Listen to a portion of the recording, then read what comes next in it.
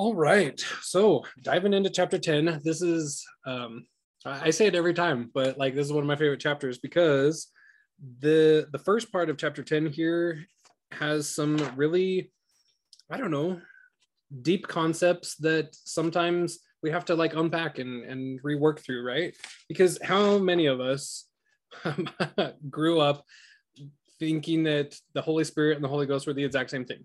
I mean, that's a good primary level. It's a general introductory, right? But like as we grow up and grow in the gospel, that we need to start unpacking and separating that out and everything.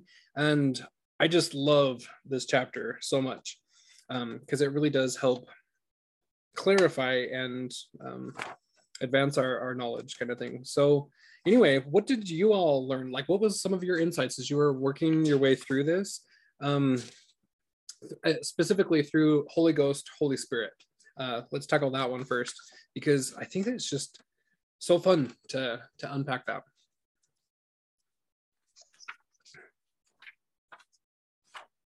Let's see, what was my favorite part there? I have so many things underlined. I really need to color code it. I have the whole thing underlined. But I put a star on one of them. So that was on page 221. Oh, sorry. Well, I was just going to say, I color-coded everything for the Holy Ghost in purple and everything for the Holy Spirit in red. Yeah. Purple for Godhead and red for Christ. Yeah, so that's perfect.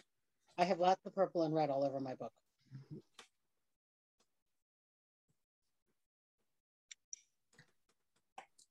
But yeah, 221 has a ton of information on it. I like when he said the Holy Spirit comes to us prepaid. Yeah. That was good. Yeah, exactly. And then I like his like real world examples that he puts in there. Like the Holy Ghost will have no opinion on where you drop your dirty laundry, but the Holy Spirit will constantly urge us to do everything that is right, kind, and loving.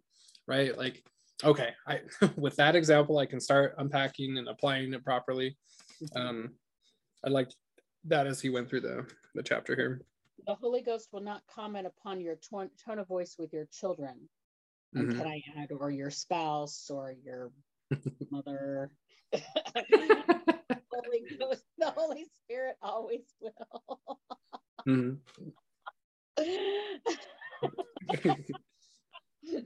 Cameron, you know my mom. Yes, we had some good deep conversations. Yeah, but the Holy Spirit always will if we're not too angry to hear it. I like that caveat. Because what happens, if we're angry, what spirit are we listening to? It's definitely not the Holy Spirit. And that's one of the things the adversary wants to do by making us angry. Yeah, for sure. And really distancing that communication there. Yep. So yeah, I put out to the side kind of like the big three, the big chart of the differences between the two, where the Holy Ghost is in the big concepts, whereas the Spirit of Christ is in the minute, the little concepts, the more I don't know. Anyway, the minute. And then where the Holy Ghost is a big voice versus Christ is like a small voice. And then the Holy Ghost requires worthiness versus Christ that is constantly leading and guiding us. He might have to withdraw so that we can come at it from a different angle. But I found those big three distinguishing factors there. Something that I wanted to like chart out so that it was easier to like implant in my brain, right? Because like as kind of a visual learning exercise, I can see that chart now every time that I'm trying to imagine the concept, or okay, now what did I just experience? Was that the Holy Ghost or was that the Spirit? And then there's my chart. That I think it's really helpful to kind of like doodle and sketch in my book. But that was good for me. The voice of mercy. Yeah. On page 221, I really like this paragraph. It really helps, I think, explain what's been going on a lot with some of the friends, family, and stuff we have in the church. It says, truth that comes from the Holy Ghost does not become a permanent fixture of our souls, but is sustained by the continued presence of the Holy Ghost. Thus, a testimony of Christ lasts only as long as we remain within the revelatory light that is transmitting that truth into our being. When we sever our contact with the Holy Ghost through sin or disobedience, the light dims and the truth begins to fade. In time, all we have is a memory that we once knew something was true, but we no longer feel the same way. This is the reason that someone can have a profound testimony at one point in their lives, and after transgression or apostasy can lose that testimony in a short period of time. I think we all know people who have done that, who have severed that, but they may still be kind people and generous people and good people and, you know, that kind of thing. So they're still getting a few little things from the Holy Spirit, but that truth that they've lost by ignoring the Holy Ghost is, you know, so you can really kind of see the difference there.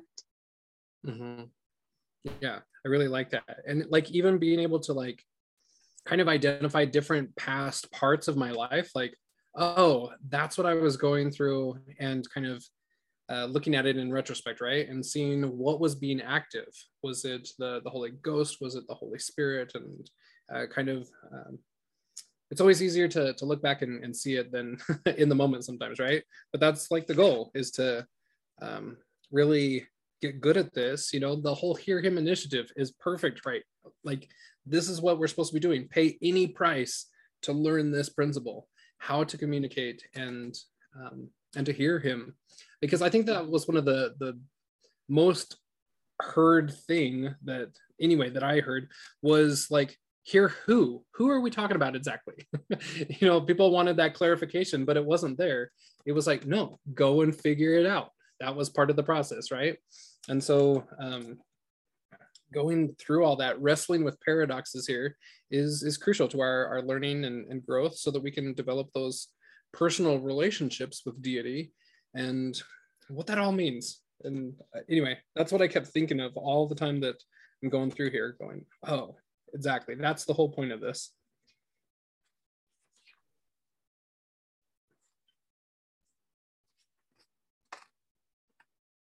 On 222, the very top paragraph, where so like spiritual gifts we receive in this life come through the Spirit of Christ rather than the Holy Ghost directly.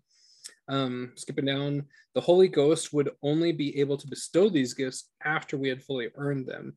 The Holy Spirit bestows them when we need them, when we ask for them, or when we qualify for them by obedience to law, with less regard for worthiness. And that was very interesting as I was pondering like spiritual gifts that I'm trying to manifest and obtain in my life right now. And it's like, okay, so really knowing which source and how to go about it, and asking and receiving kind of thing. Anyway, that paragraph really made an impact on me this last week, going,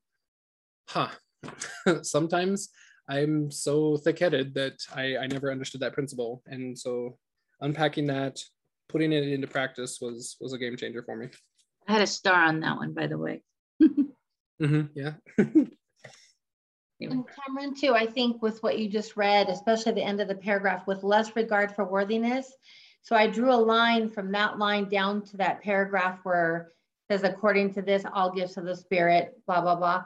Because we get those, even if we might be less worthy, which I think gives you hope.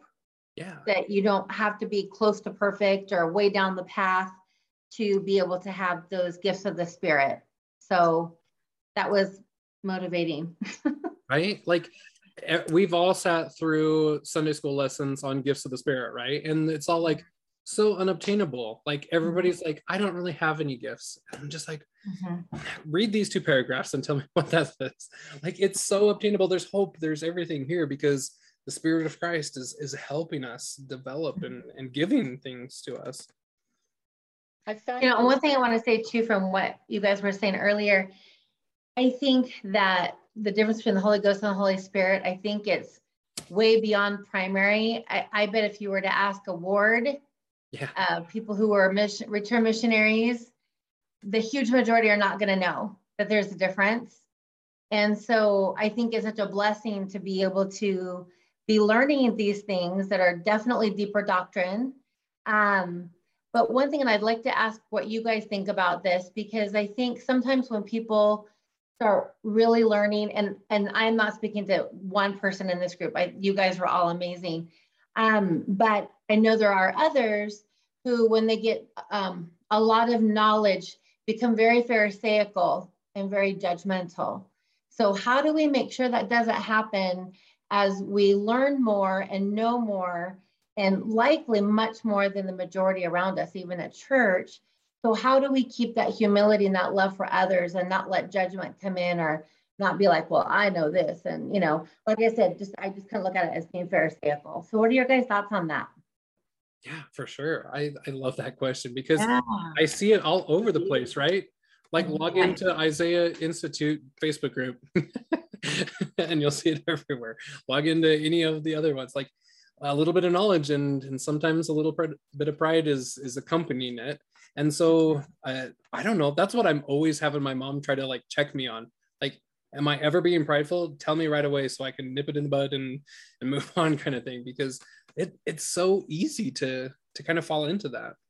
Mm-hmm. C.S. Lewis addressed that in his book Mere Christianity, or his pamphlets or whatever.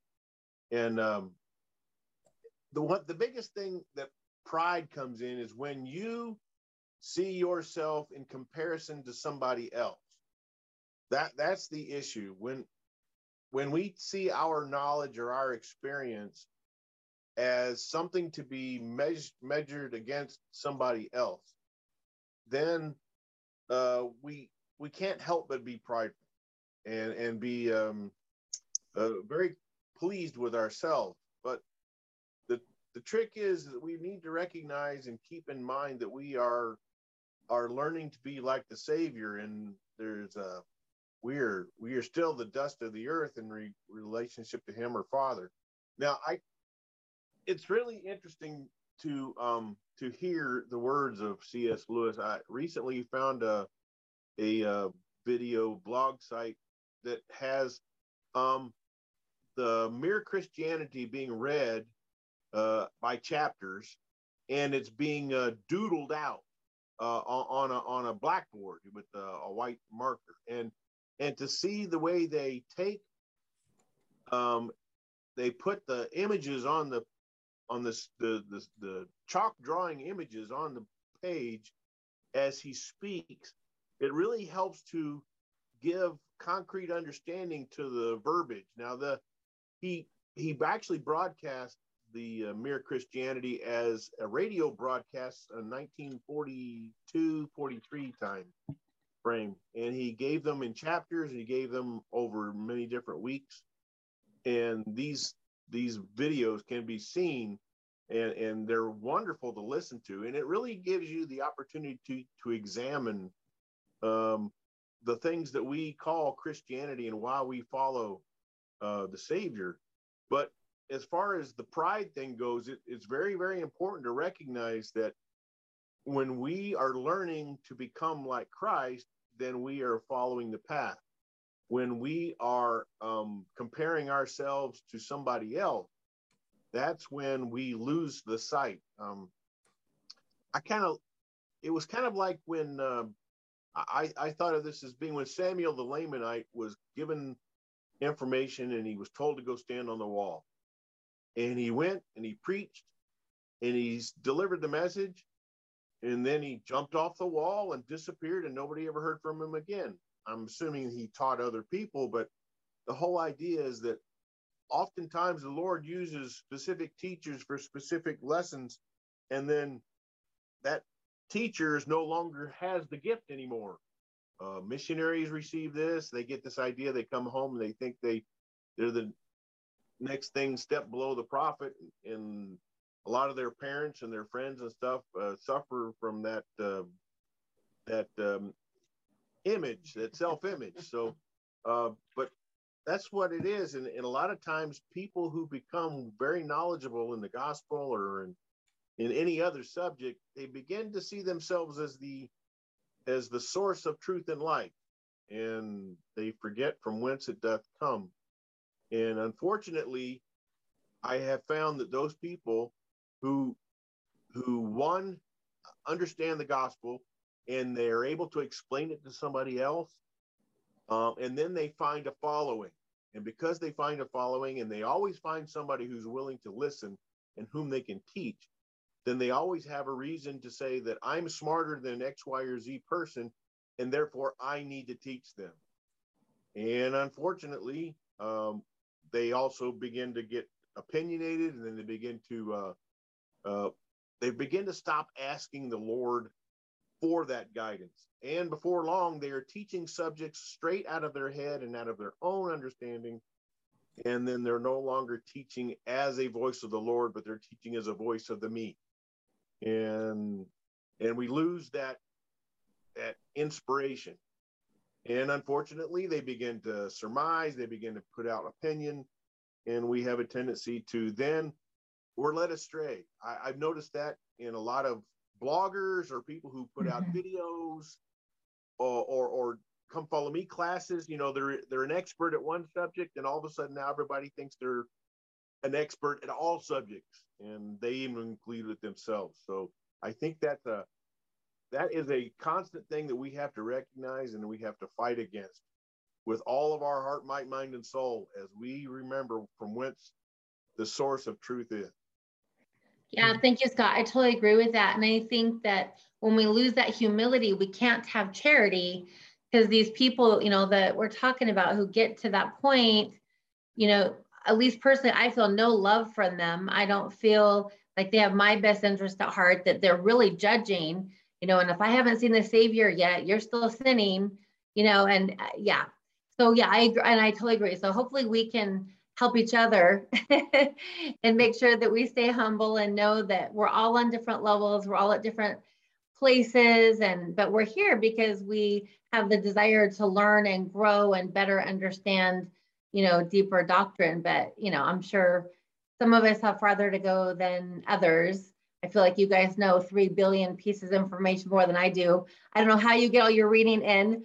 I don't either. you get a lot done. I try. I work full time and I have a lot going on in my life, but I try. But I really appreciate hearing from you guys. So that was helpful. So thank you. But let's help each other out. It's called headphones and audio books. You know, I found it was really interesting today in Relief Society. We discussed Brad Wilcox's talk, "Worthiness is not flawlessness."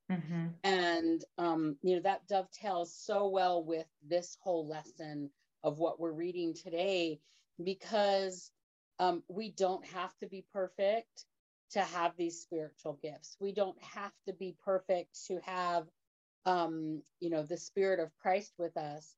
And I think, you know, there was another conference talk that talked about what direction are you headed? And I think that's way more important. Where are you headed on your journey than what is this particular point you're at right now? Yeah, Good point. Yeah, I've kind of seen. Oh, go for it. I think it comes into there's a big opinion when you're talking to somebody and you thinking to yourself, I have the answer, instead of having, I have an answer. It may not be the answer, it might not be the correct answer, but it may be an answer that you could chase. But when we start thinking to ourselves, I have the answer to your question, then that's when we start to fall. I like to start a lot of things with consider the following. Yep, exactly. You know, because maybe, you know, just ponder on this. Maybe you'll come up with something different than me, but you know, this is where I was pondering, and I got some cool info. So, you know, consider this kind of thing. Yeah, that's exactly what I was going to say. Like, there's common phrases with enlightened people that know that they know stuff, and it comes from a fact or comes from language of, no, this is the answer, versus, you know, this is what I've been kind of thinking lately, or I've been mulling over. Like, if you're not debasing yourself, but you're not elevating yourself above somebody to give them an answer, like Scott was saying, and Nancy, that, I mean, just changing your vocabulary and always becoming aware of it. I've noticed that's where I have to be, because like, how often do I get frustrated? Like, oh my gosh, we just don't learn anything in Sunday school or whatever. We've been up and down that road a million times, but like, oh, I just wish they knew this.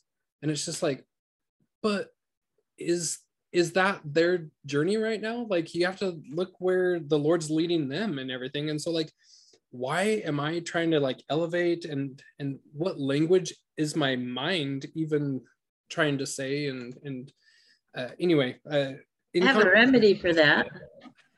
Never talk. No, I'm just kidding. I have a remedy for that. Yeah.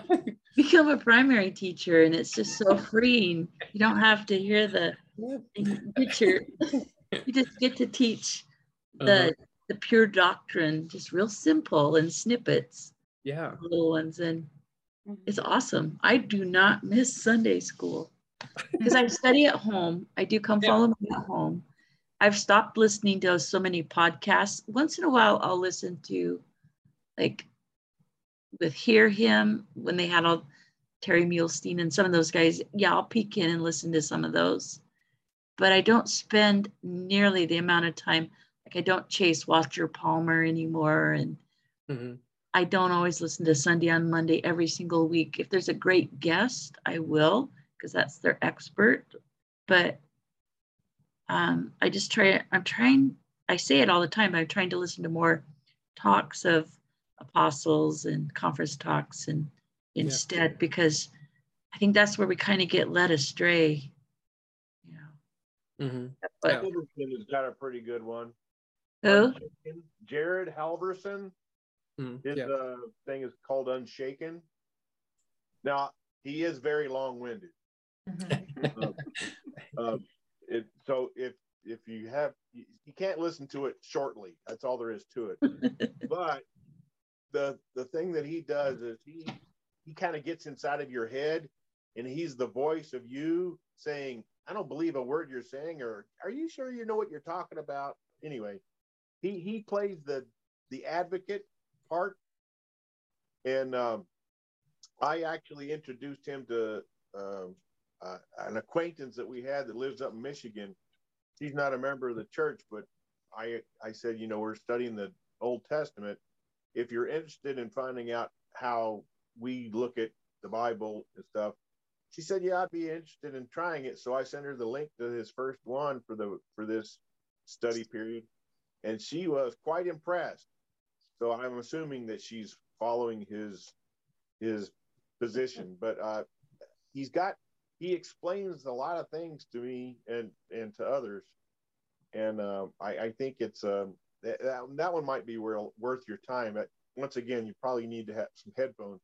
I actually listen to it while I'm at work. I can do some brainless stuff and listen to what he's talking about. But I just break it up. I break it up into 2 or 3 days. Well, what's interesting is he said in his last one, he says his daughter came to him and said, Dad, our generation just can't deal with these 3-hour long. So are they that long? Yeah, some of them are 2.5, 3 hours long. But she said the daughter is now is taking his talks and breaking them up into like 5-minute segments and stuff. And evidently she's got her own little channel called Becoming Unshaken. So anyway. Nice. I love it. I didn't know that. Yeah. So, but that's what one of those sources that I have found, and I have learned quite a bit through his analysis. Now, the biggest thing with him is he has a very high degree in his education. His specialty is anti-religious rhetoric. So his focus has been on all the reasons why you should have no faith. Okay, and all of the things, and not necessarily against the LDS church, but against all religion. And so he has made a study of listening to all of the anti for all kinds of religions. So he at least has that focus, and he knows who the enemy is, and he's able to give us resources and positions we can take, and he does multiple positions. That's the reason why his discussions are so extensive. But he talks and he holds and fills in all the sides and all the questions on both sides of the playing field. So it gives you a lot of experience. Mm-hmm. Yeah. But, yeah, where did I can't even remember. I had a thought, but I lost it anyway.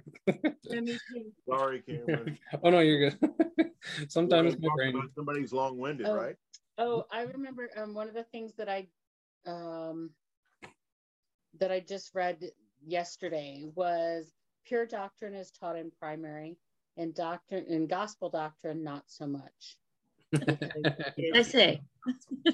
Yeah, it's all up to personal interpretations from whoever's teaching and things like that. And so what you were saying about being in primary, yeah, pure doctrine is taught in primary. Mm-hmm.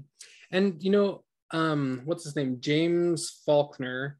His books really changed my whole paradigm for teaching or presenting material, because he never does teach anything.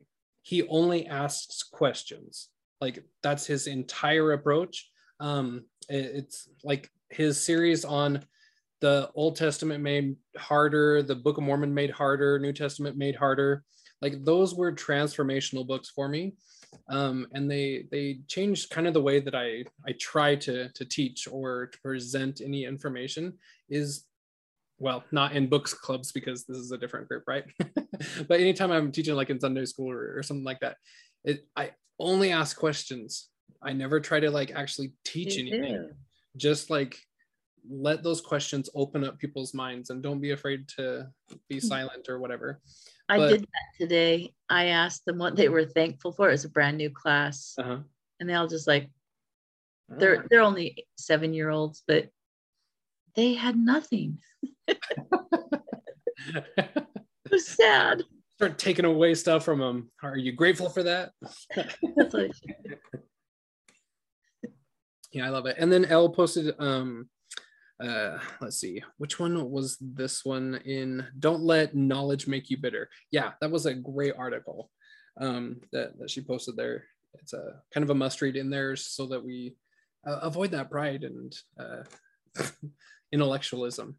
You can kind of tell that, you know, education week, right? Like how many classes you're like 10 minutes in, oh, I already know I'm not going to like this one. And it's mostly because of that intellectual pride, bitter stuff. It's a real awesome. Did you? I posted it, but I only read part of it. Did you get to read all of it? Yeah, I think I made it through everything. Yeah. It's been a while. Yep, because we become bitter or arrogant. And so it's like, yeah, and I posted it and I had intentions to read it. And I think I got partway through it. I didn't finish reading it, but it looked really good because, you know, we're always studying and sometimes we can feel, you know, like we're better than others. And it's hard. Yeah.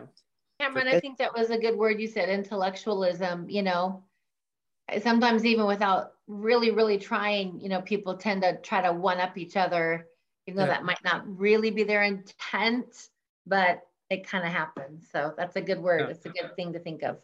For sure. And in like context of what we're talking about in this chapter, like the voice of the mind, the voice of evil, and the voice of the spirit, where does that intellectualism fall in that line, right? And I don't know, because there's different moments where it might apply differently, but like the voice of the mind is kind of like an unsure type of thing. It rarely states things in absolute. And so when you're super sure of yourself, like I always am, it's really good to like check myself and go back to these basic three. Okay, now what was that? Was that the voice of my mind or was that the voice of evil? Because it definitely wasn't coming from the voice of the spirit. So like recognizing and being able to identify that quicker in our lives, I think is like super important as we're distinguishing those. That was transformational to me, like page 230, when it's talking about the voice of evil. that it's always negative, often reactionary. But the big word that stood out to me on that page was right in the middle, where it says it likes to rant. They seem to prefer to rant. And I was like, oh my gosh, I rant all the time in my head. Like, I'm a ranter. And so like, I don't want to be the voice of evil. And so it was like, okay, because I kind of thought that that was just the voice of my mind. That's how my head processes. You know, if we're looking at the cartoon Inside Out, sometimes I'm just the red guy, and it's just going to happen. But no, the voice of the mind is kind of the unsure thing. The voice of evil is the ranter. No, you should have said this or this, and like, I don't know. I find ranting to be a huge thing that I have to wrestle with. Well, I think we all do, but that was transformational to me, to see it pulled out into those three different voices, and being able to distinguish them much quicker so that you can cast out or just change your direction much quicker, and everything. Our reaction times, I think, is huge in this whole material. When I first read about these three voices, it was in the book Following the Light of Christ into His Presence. It was John's other book that he actually quotes here. And I remember reading that and going, how am I ever going to tell the difference between these three? And I just felt so overwhelmed with being able to distinguish that. I mean, after 50 some years, how in the heck, right? This was about, 4 or 5 years ago. And so I just started pondering on, how am I going to do this? How can I tell? And one of the things that I found, at least for me, is that as I start to ponder something, the Lord brings me little snippets of things that give me understanding, and they come from all over, and little experiences or little things to teach me and to demonstrate to me. And as I started thinking about that, I would have experiences and things that I would misapply. I would think, oh, well, I would hear this, well, you shouldn't listen to this. This is whatever, and have all of these different things. And then I would have a quiet voice, well, not this, or the Lord will never do this or that. And at that point in time, I was brought to an understanding of, oh, the first voices, that was the voice of the adversary. And this one little quiet one was the voice of the Lord. And so it gave me an example, and I can go back to that, and I'm like, light bulb, I know how this works. And then through the years, I'm getting better and better. I'm not perfect. I'm not necessarily the greatest, but it's a lot easier for me to identify those, but it takes time. And I think by pondering and asking the Lord for help, and help me to distinguish between these, we'll have a better chance of getting it right. Mm-hmm. Yeah. Nancy, I appreciate you saying that, because this is, I've heard, whisperings here and there about the difference, but never like this in depth or this detailed. And so I'm still trying to wrap my brain around it. So it sounds like that's where you were a few years ago. So that's really good advice to just kind of ponder. So let me explain the example.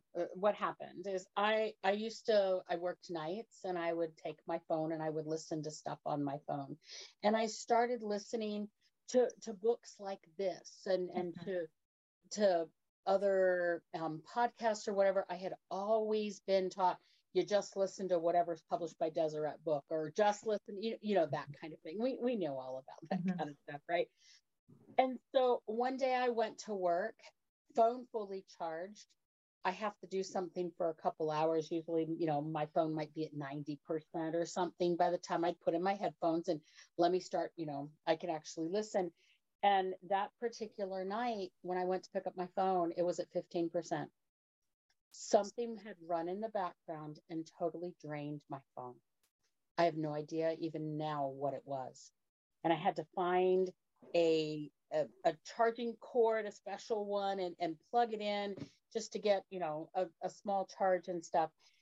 And here I was, going about my work, pondering, I can't listen to this, whatever I wanted to listen to.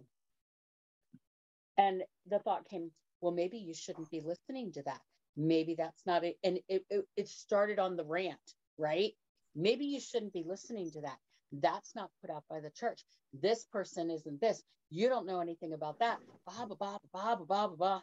And I was eating that up, right? Because that's where I had been. And then really quietly, because one of the things was, well, maybe the Lord drained the battery on your phone so that you couldn't listen to this because there's something wrong in there and you shouldn't be hearing it.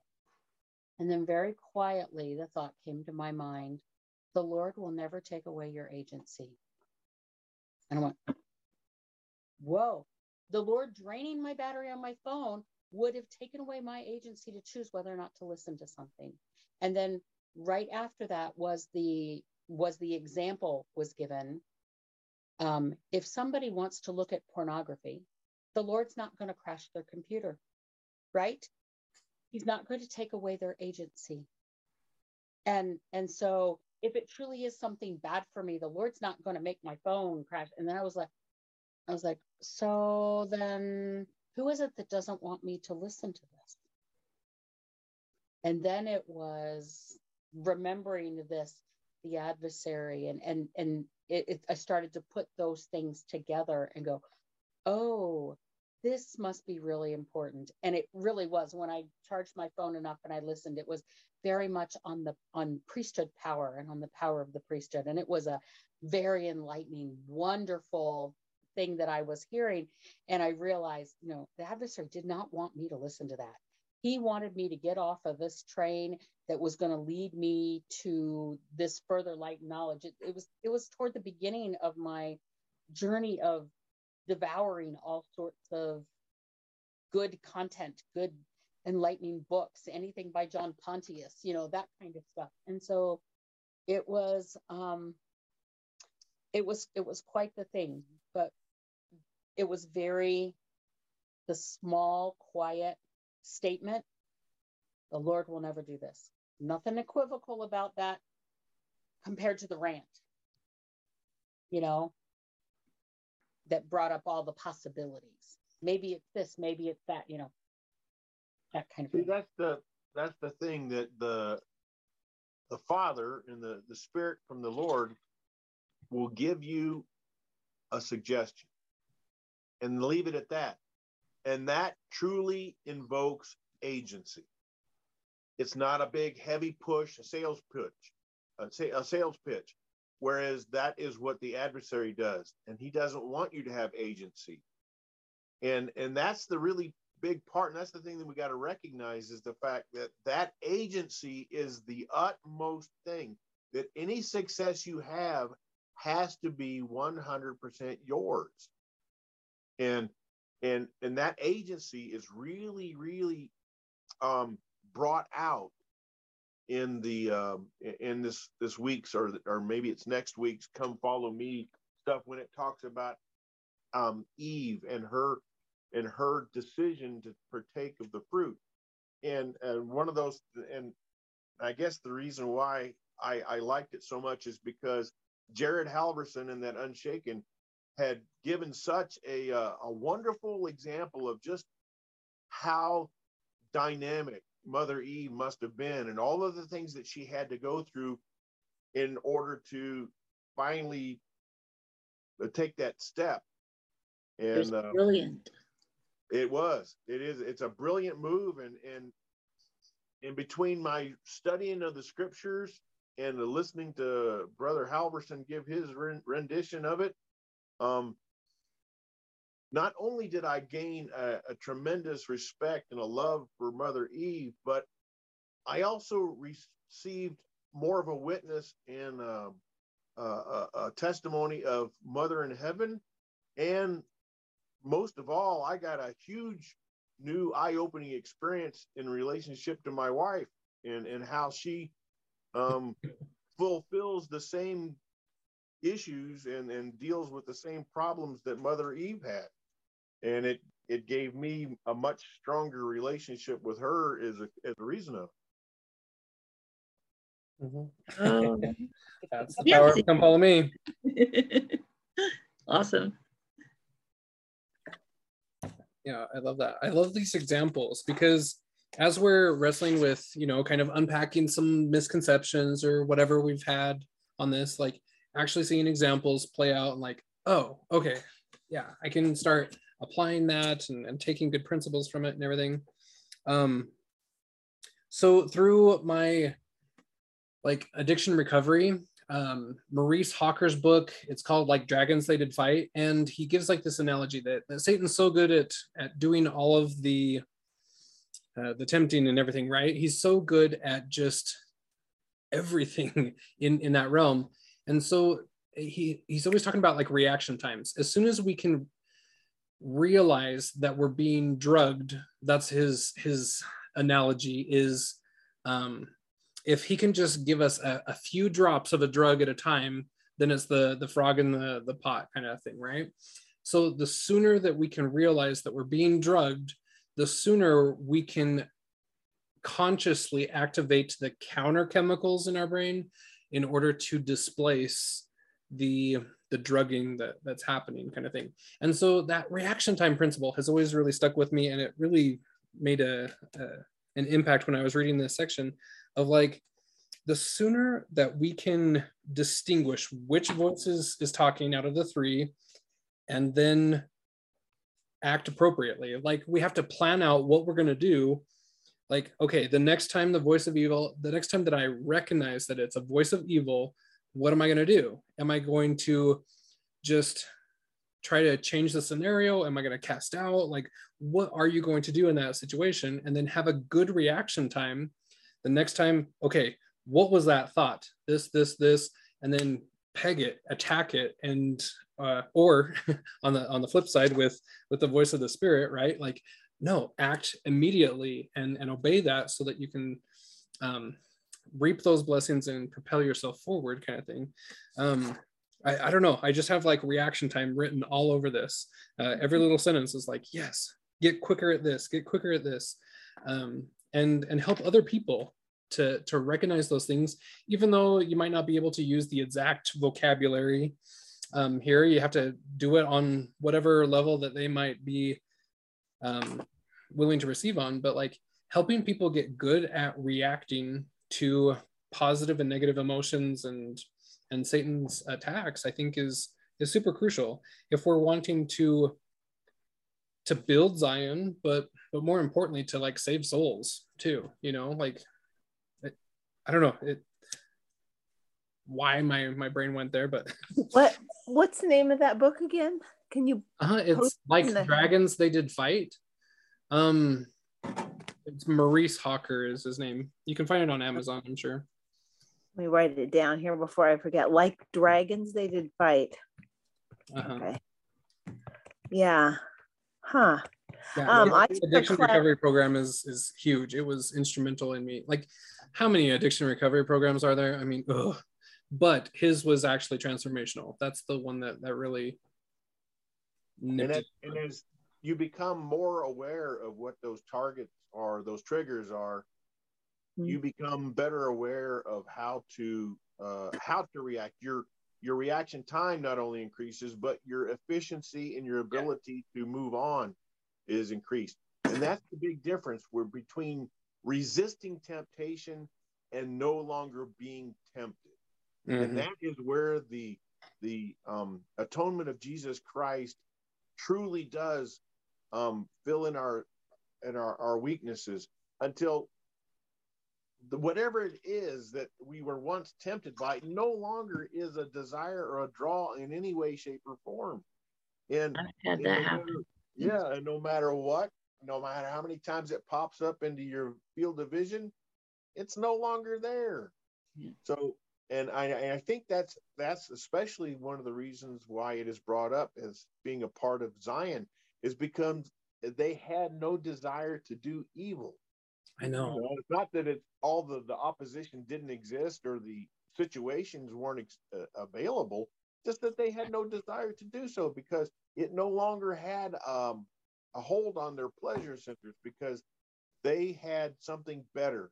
They had something that provided for them where that carnal or the dark influence no longer had an influence.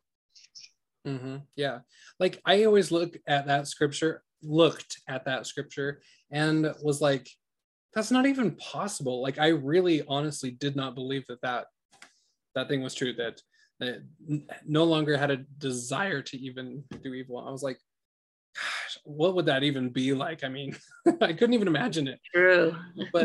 but as soon as you can finally break out of it and then look at it and go, look how it is possible, so it must be possible on all levels, you know. When I was, you know, so entrenched in Babylon, and I was just like entertainment gung-ho, right? I mean, like celebrity culture, pop culture, everything. Like my whole vocabulary was movie quotes and this and that and stuff, you know, right? I was very entrenched. And then when I finally caught on that I needed to like start weaning myself off, like seriously, you don't need to watch this show and that show and stuff, but I could not quit. Like I was like, no, like how am I ever gonna live with myself if I don't know how this character ends? Kind of thing. And so, but now, because I had the prompting from the Lord, and it's like cold turkey, you just got to do it, like get rid of it, never go back, kind of thing. And now, like I literally came to the point which I never thought I'd be able to do. I don't even desire it anymore. I could care less how that plays out. Like it's so far removed from me and stuff, but I never thought I'd get there. Like I was so interested in it, and I really didn't believe that scripture. But sometimes that's how Satan gets at you, you know, ranting and raving and telling you like, well, that's just true for like the special people, like the prophets and stuff like that. But no, it's for us. The scriptures are for us. Obviously that can apply, but that's a hard one to come to grips with when you're in the throes of it, right? And Cameron, one thing I've noticed, we have a good friend that we're a couple friends with, we go out with and travel with, and he struggled with pornography for a long time, 10, 12 years, something like that, or longer even. And, you know, something you learn scientifically is that with that addiction that your pathways in your brain actually are changed and altered. And I know he has a desire to get better, and he goes to counseling, he goes to groups, he does different things, but I think the kind of healing you're talking about, I think it requires more than the regular checklist of, you know, go to group and read this book. And I mean, it just seems like to get to that level of healing where you're no longer tempted and that your brain is healed, your pathways, you know, become healthier, for lack of a better word. I think it takes a deeper level of desire and commitment to be purified that I think is really hard to come by. I don't know. I don't know how we encourage somebody in that, but it seems like that's a tough thing to achieve. Oh man, it is ridiculously impossible, especially if you've had like a long-term one, right? Mm-hmm. Yeah, Sorry. I was just Go ahead. thinking that we were speaking of something similar to that just this evening. You know, if I was in a position of leadership or I was in a position to give counsel, you know, first thing I would do is sit down with them and I would ask the person, I said, well, what kind of a goal are you really looking for? Are you looking to just not feel guilty enough to come back to church? Or are you just not feeling guilty enough that you can go to the temple? Or are you really trying to unload completely and not have it affect you in any way, shape, or form? And until the person makes that honest and desired choice, then their recovery methods are either more aggressive or less aggressive. And unfortunately, I feel like in our culture today, and some cultures more than others, where they get that, they go for counseling and they go for help and they say, I want to feel less guilty. Mm-hmm. Not that I want to feel completely eliminated from it, but I just want to feel less guilty. And as long as they are just wanting to be less guilty, that means they still have a foot in Babylon. And because of that, they're not willing to put forth the energy and to do whatever it takes to completely eliminate those things from our lives. So if I were to give counsel for being less guilty, say, well, if you experienced it twice in a month, then only do it once a month. It's not like I'm saying it's not right. It's just saying we'll do it less and cut it in half.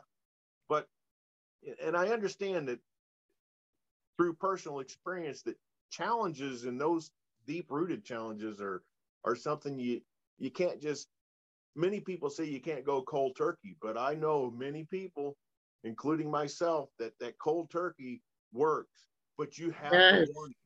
That's that agency, and you have to make that choice. And that's where you have to take it straight to the Lord. You got to put it at the altar, and then you have to listen to that counsel that he gives you, and you got to listen to that voice. And when things flash across your view, you have to immediately have a counter curse, so to speak, just like you were talking, Cameron. You've got to have that reaction to it, and you've got to stick to it, and you've got to want that more than you want your own personal thing. And as time goes on, and as you follow the Spirit of the Lord, then the seesaw begins to change. And then that's when you are on you're on the path. Because this whole idea that I hear from all kinds of people is, especially now in a lot of councils, well, if you slip up, slipping up is if you're trying to stop cussing and somebody cuts you off in traffic and you've been working real hard and all of a sudden it just blurts out, it falls out, and you go, I didn't want to say that. That's a slip up. But if something evil comes across your view and you've been trying to avoid it, and then it takes you some time, and then you go back to doing evil at the moment, that's not a slip up. That is I just didn't resist. And of course, I'm an uneducated buffoon. So the whole idea is the Lord teaches us not to listen to the dark and to stay on the light. And as long as we stay listening to the light, we will always have that support that helps prevent slip-ups, because true slip-ups can be eliminated through the Lord, but it has to be a true slip-up. And anything else that's not a true slip-up, it's premeditated. Whether you're making the decision now or you're making the decision later, you've made the decision to allow yourself a few indulgences as long as I'm getting better. And then you still haven't made that full commitment. Yeah, that's a good point. Darlene, what were you going to say? It's probably going to sound absurd, but I think the answer could be getting them involved in family history. And the reason I say that is I watched one of those, I don't know what you call them, the little videos that the church puts out. And it followed this gentleman that had that same problem. And he tried everything for years and years and years. And he finally got involved in family history. And it was his lifeline. And he was finally able to kick it. And I think, I don't know if there's a law to everything. And maybe that's one of the things that has the blessing of that particular thing. But and I think you're helped from those on the other side as well as just here. Yeah, that's a good point. Mm-hmm. Yeah, because like having gone through it myself or whatever, I've thought about this a lot, like how would I help counsel anybody kind of thing.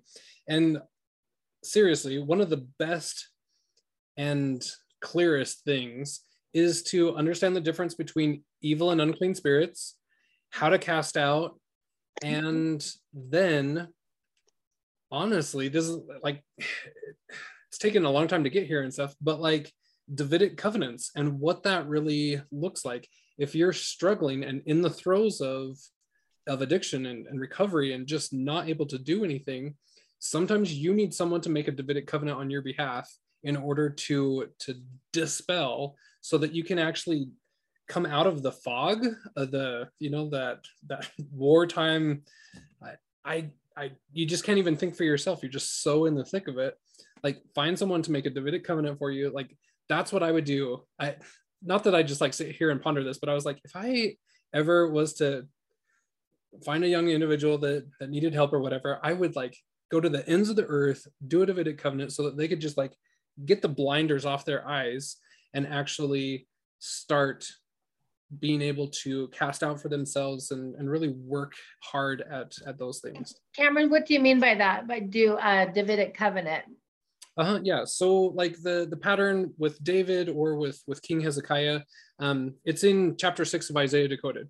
But going to the Lord and finding out what sacrifice you can make personally on behalf of another person to rend their veil of unbelief. So, I mean, it can be various different things, and the Lord will help you know what that is. Todd McLaughlin's video is also great at explaining that, but that sometimes we're just so mired down in something that we have just cloaked ourselves. We're just covered with this unbelief of something, and we just can't escape it due to our entrenching and kind of disregarding our moral compass and all of that we're talking about in this chapter. And so like Elle had mentioned in group A, sometimes we take a hot iron and just sear our conscience, and we can't even actually make good decisions. Like, it's just beyond us. We have no motivation to deny the flesh of anything. And so having somebody rend a veil of unbelief for us, something that we can't do ourselves in that moment, having somebody else suffer and do that can just open doors and help people. I don't know. Yeah, I don't want to like hijack the whole conversation on that, but like Davidic covenants and a proper knowledge of what actually is attacking you is crucial. Without that, I don't think there is a lot of help, a long-lasting help anyway. Mm-hmm. Because I love that. Thank you. Mm-hmm. For me, when I overcame a whole bunch of things, I covenanted with the Lord to keep the Sabbath day holy. And that was hard for me because that meant I couldn't watch TV at all anymore. It meant I couldn't go shopping. I couldn't eat out. But I made all of those sacrifices and I did it flawlessly, just without fail. I read my Book of Mormon every single day without fail. I also went to church every single Sunday and partook of the sacrament every single Sunday without fail. And it was amazing. My family look at me now and say, who were you? Who was that person? You know, it's just been so amazing. Mm-hmm. A lot of our challenges are hereditary. We have received a lot of our weaknesses from our ancestors. And not only have we received those weaknesses, but we also have someplace in our line somebody who can strengthen us, who has fought the good fight. And maybe we are one of those people who has assigned the stopping point to be able to terminate whatever that vice is in our heritage and our family. So if we pray for help from our ancestors, then somebody will be pointed out to you, and then you can ask for that particular person or persons to assist you. And then not only are they assisting you from that side of the veil, but you are also, because you are casting out darkness, you are filling in the void with light, and their support and your support and the Father's support. And that way, when the darkness comes back with its 7 brothers, it finds it no place for it to come back in, and that's the important part. Mm-hmm. Yeah, that's exactly what I was going to say. Yeah, Cameron and your grandpa Leo. Yeah, like that was one of my big transformational things before I ever woke up to anything in the gospel, right? I was called to be stake family history consultant, and learning that one principle that we can call on our ancestors by name to come help us was the transformational link. And not just us, but like call on them to go help somebody else, and that we have a stewardship, a ministry of angels, and that we can do that and everything. Anyway, that was transformational for me. So like I think that like my mom's point there of the family history work really is a huge to that. It's because it starts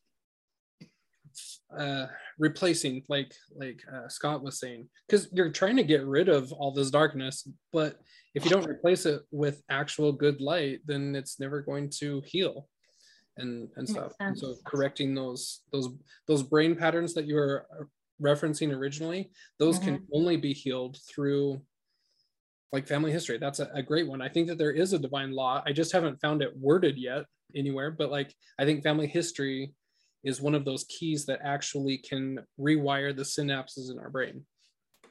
That makes perfect sense, to have to replace it with something good and light. That's perfect. That's totally logical. Right? Yeah. On both sides of the veil. Exactly. Yeah, I haven't been keeping up on Elle's recommendations here. That some very good ones here in the chat. So Becky Edwards' Life on Purpose class taught about reaction time, turn it around as quickly as possible. I'm just reading these for like anybody that watches this later, since they can't see the chat, right? You mentioned a bit about emotions and feelings can lead us to wrong choices and reactions. And so this is a great video and book that the Elle found, Why Our Feelings Does Not Equal Knowing God's Will, self-analysis and all of that, by Lydia Brownback. Oh, and there's another one. Let's see. He Did Deliver Me from Bondage by Colleen Harrison, using the Book of Mormon and principles of the gospel of Jesus Christ as they correlate with the 12-step program. Yeah, very good books. That's awesome. Hey, Cameron, you briefly mentioned something that I really wanted to talk about, and I don't know if we want to talk about it now or if we want to wait till next week, but part of this chapter that was really, really huge for me was the unbelief and the faith discussion. So did we want to do that tonight or wait till next week? Yeah, let's tackle it tonight, because let's see. Because we've got unbelief, and then next week we're talking about faith and belief and unbelief and everything. Whatever you want to do. I mean, because if it's on the tip of your tongue, let's talk about it now. But it does tie in perfectly with next week too.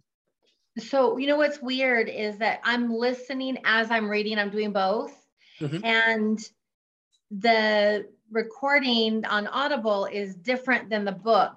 Oh, isn't that so annoying? Yes. It was for us. I was like, where is this? Chapter 16 is chapter 10. Why did they do that? Exactly. So tell me, so I'm looking at page 236 is where this starts. Is that to discuss tonight or is that to discuss next week? Yes. So the reading was from page 218 through 239. Okay. For today. Well, 240. I mean, through the unbelief section. But unbelief really does kind of lend into next week, because there's quite a bit about unbelief and belief in that discussion. So we can totally do it next week, because what I wanted to say just starts on 236, but like you're saying, it goes many pages after that. So we can just talk about it next week, because it seems that it'll fit for next week. Yeah.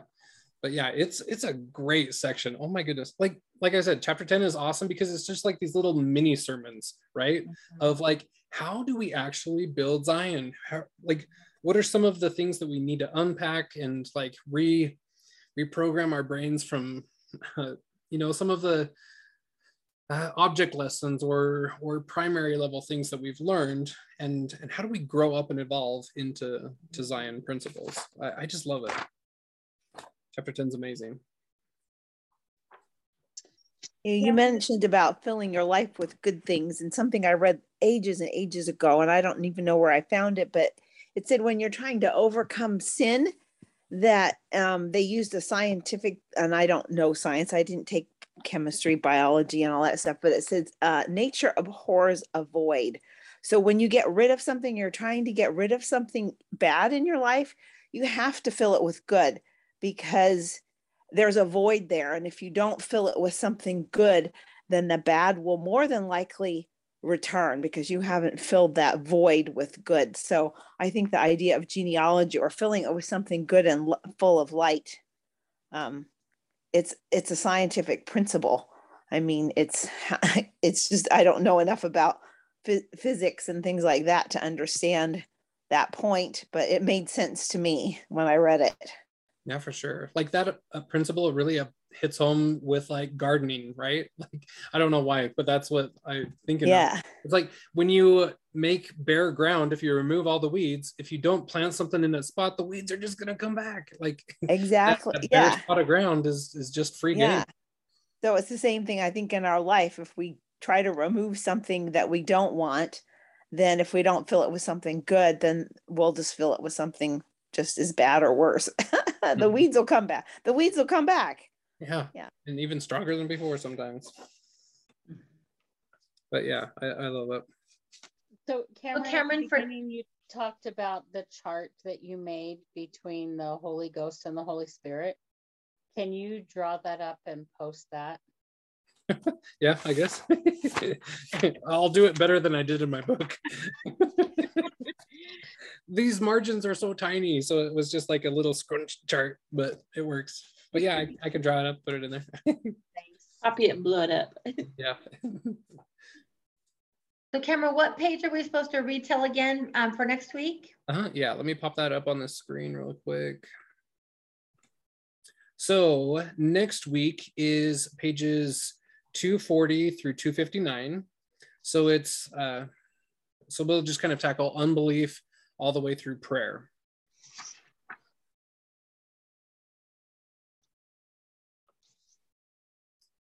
Yep. Yeah, so I really should have like looked at the topics rather than just the page count when I did these, because unbelief really goes into next week, and then next week's prayer kind of goes into the next week of Revelation and prayer. But oh well, anyway.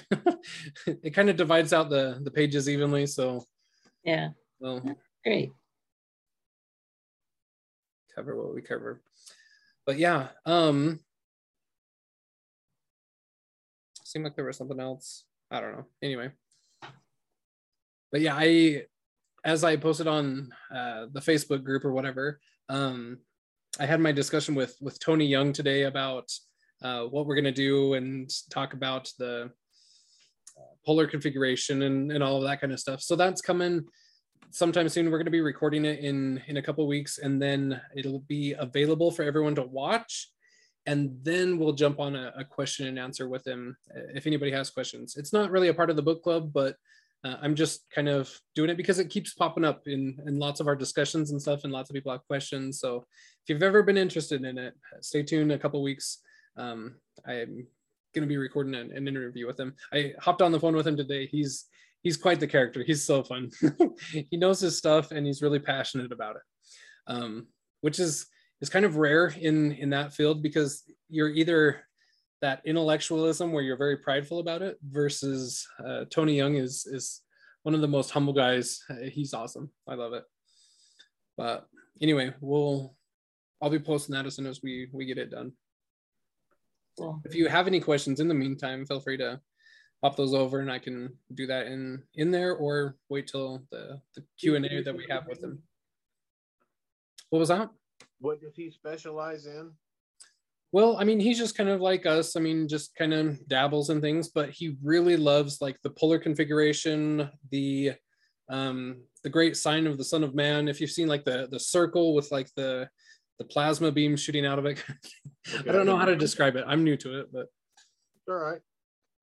But yeah, polar configuration, or like cosmism, catastrophism, all of that kind of stuff, where the heavens in the ancient skies are different than they are now, and what they will be as we get to the millennium, how the skies are prophesied to change again. kind of thing. Right.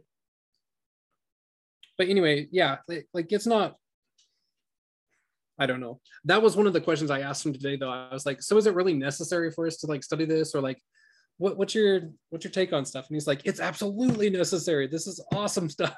Right. Anyway, so it'll be a fun one, but it's just kind of a little random freebie kind of thing that we're just kind of throwing in with our things. If anybody's interested, you can read Anthony Larson's books or Velikovsky himself. But anyway, just kind of a random thing that popped up. A freebie for our free book club. Yep. Just some random things that I don't expect everybody to go and dive down all of that rabbit hole. We're going to President Nelson next. This is just kind of a extracurricular. We'll call it the rabbit hole series. That's what we'll call it. There you go. But I wanted to keep it like fairly small and private, so it's not like, because Tony doesn't want to be like out there on YouTube and all that kind of stuff. But just kind of the same group that we have that's very interested, but not gonna like sit there and attack him on every single little thing that he brings up.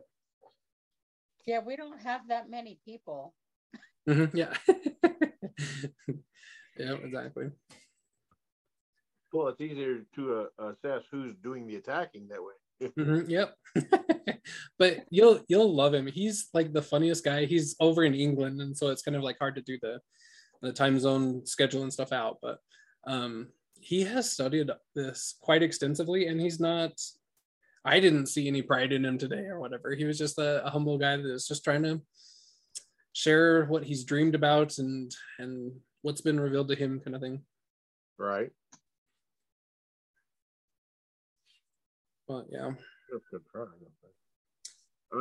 Real quick before we take off, I ran across a presenter this week.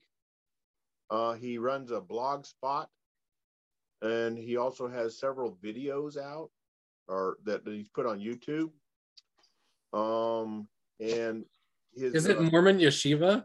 Yeah. I love it. As soon as you said blog spot, I'm like, I only know one blog spot lately. Yeah. I love him. Yeah. Oh, Nancy sent the link. So anyway, yeah. So if anybody is interested in, we got all excited about the chiasms in Isaiah and such.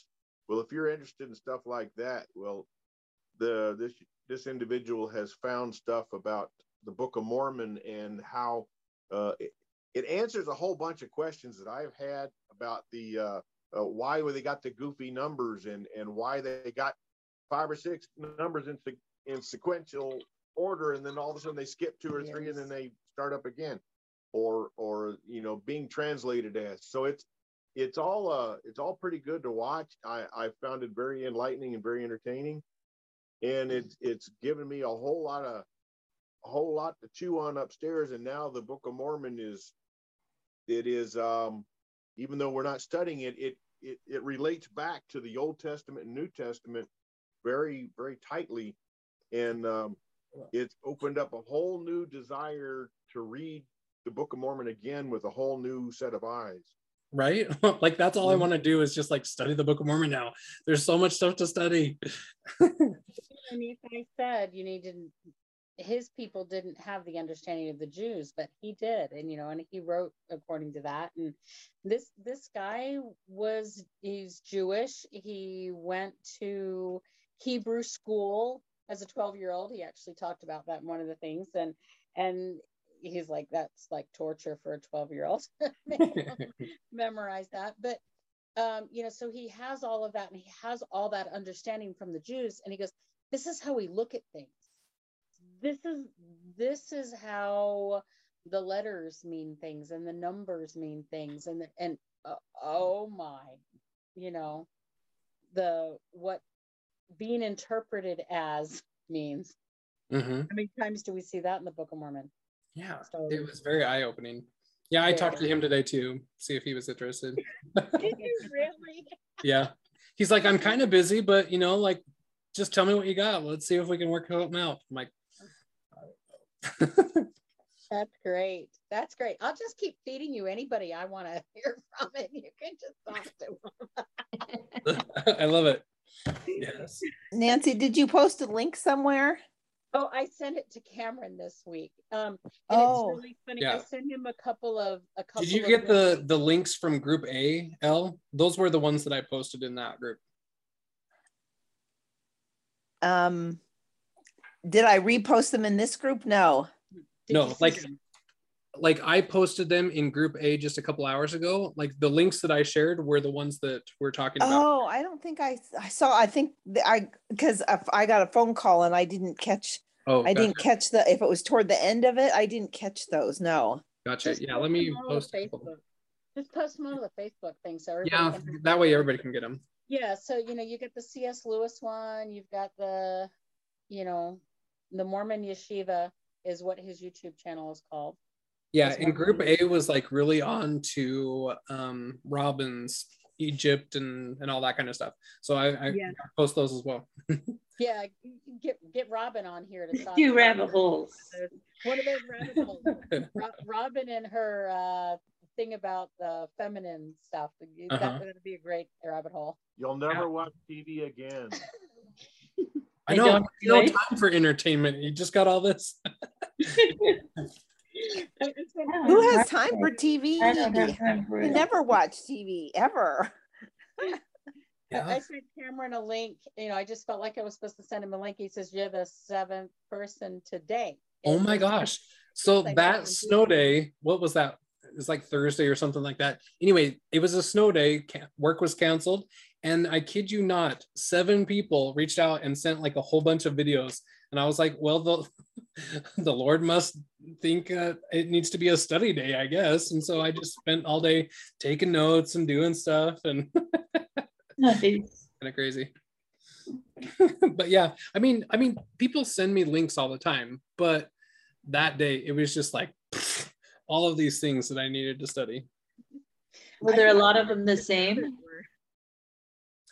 There were 2 that were the same. Other than that, everything was all different. It was all over the board. I mean, and some, I have a couple weird friends that send me some weird stuff. But if, come 7-8 months from now, I'll probably be going down that rabbit hole. But the first time I watched it, I'm like, nope, that's too weird. It's amazing how we get led to things, I think. It is. Yeah.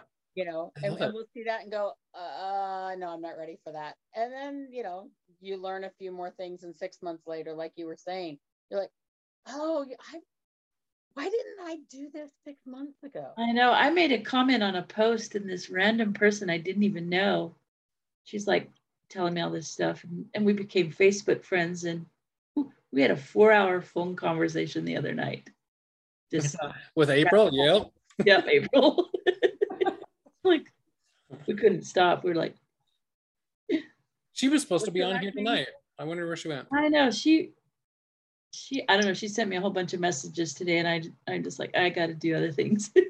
I know. I don't know. Sometimes. How does she have time?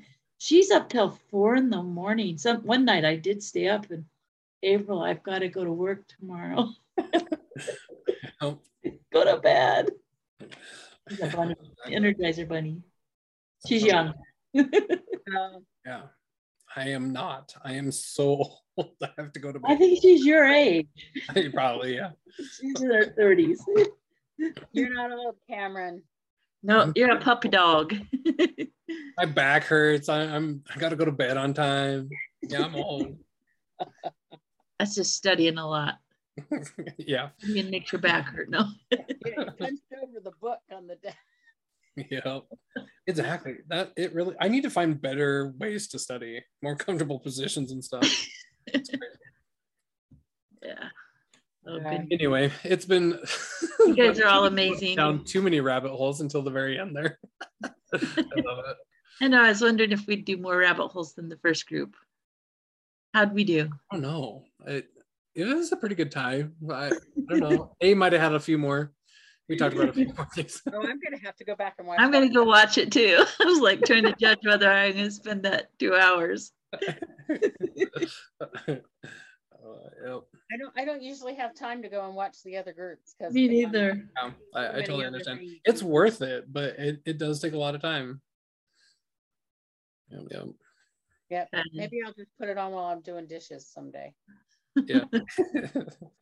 Yeah, usually I try to keep the discussions fairly good at the beginning, and then at that hour mark, then it's just like it's free game.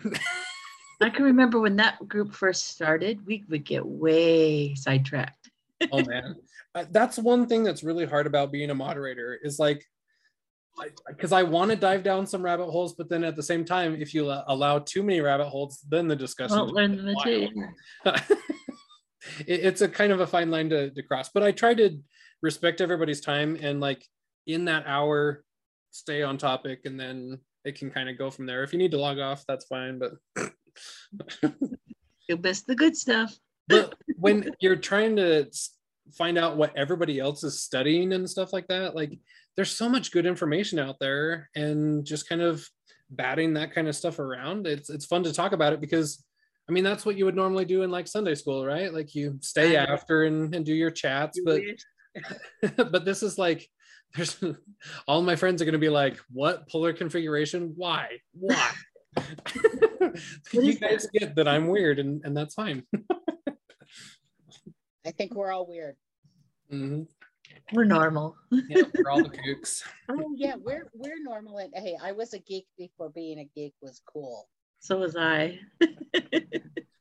Yeah, I tried. It didn't work out for me. I don't fit in there, and I don't fit in there. You know, the Lord told us all those who die with more intelligence from this world will be farther ahead in the next. That's right. It's not like you're trying to be ahead of somebody else. You're just trying to be ahead of yourself. I think of that all the time. I'm like, seriously, like why wouldn't you want to be? Right. You can be ahead. Why not like do it now and not have to like do all that repentance later on when it's harder? Just do it, learn, grow here. Yep. More intelligence. That's where we get. That's what we want, right? Hopefully. All right. Well, it's been great. Yep. We will catch everyone next week for part 2, chapter 10. Have a great week. Thanks, everybody. Have a good week. Yeah. Thank you. Bye. Bye.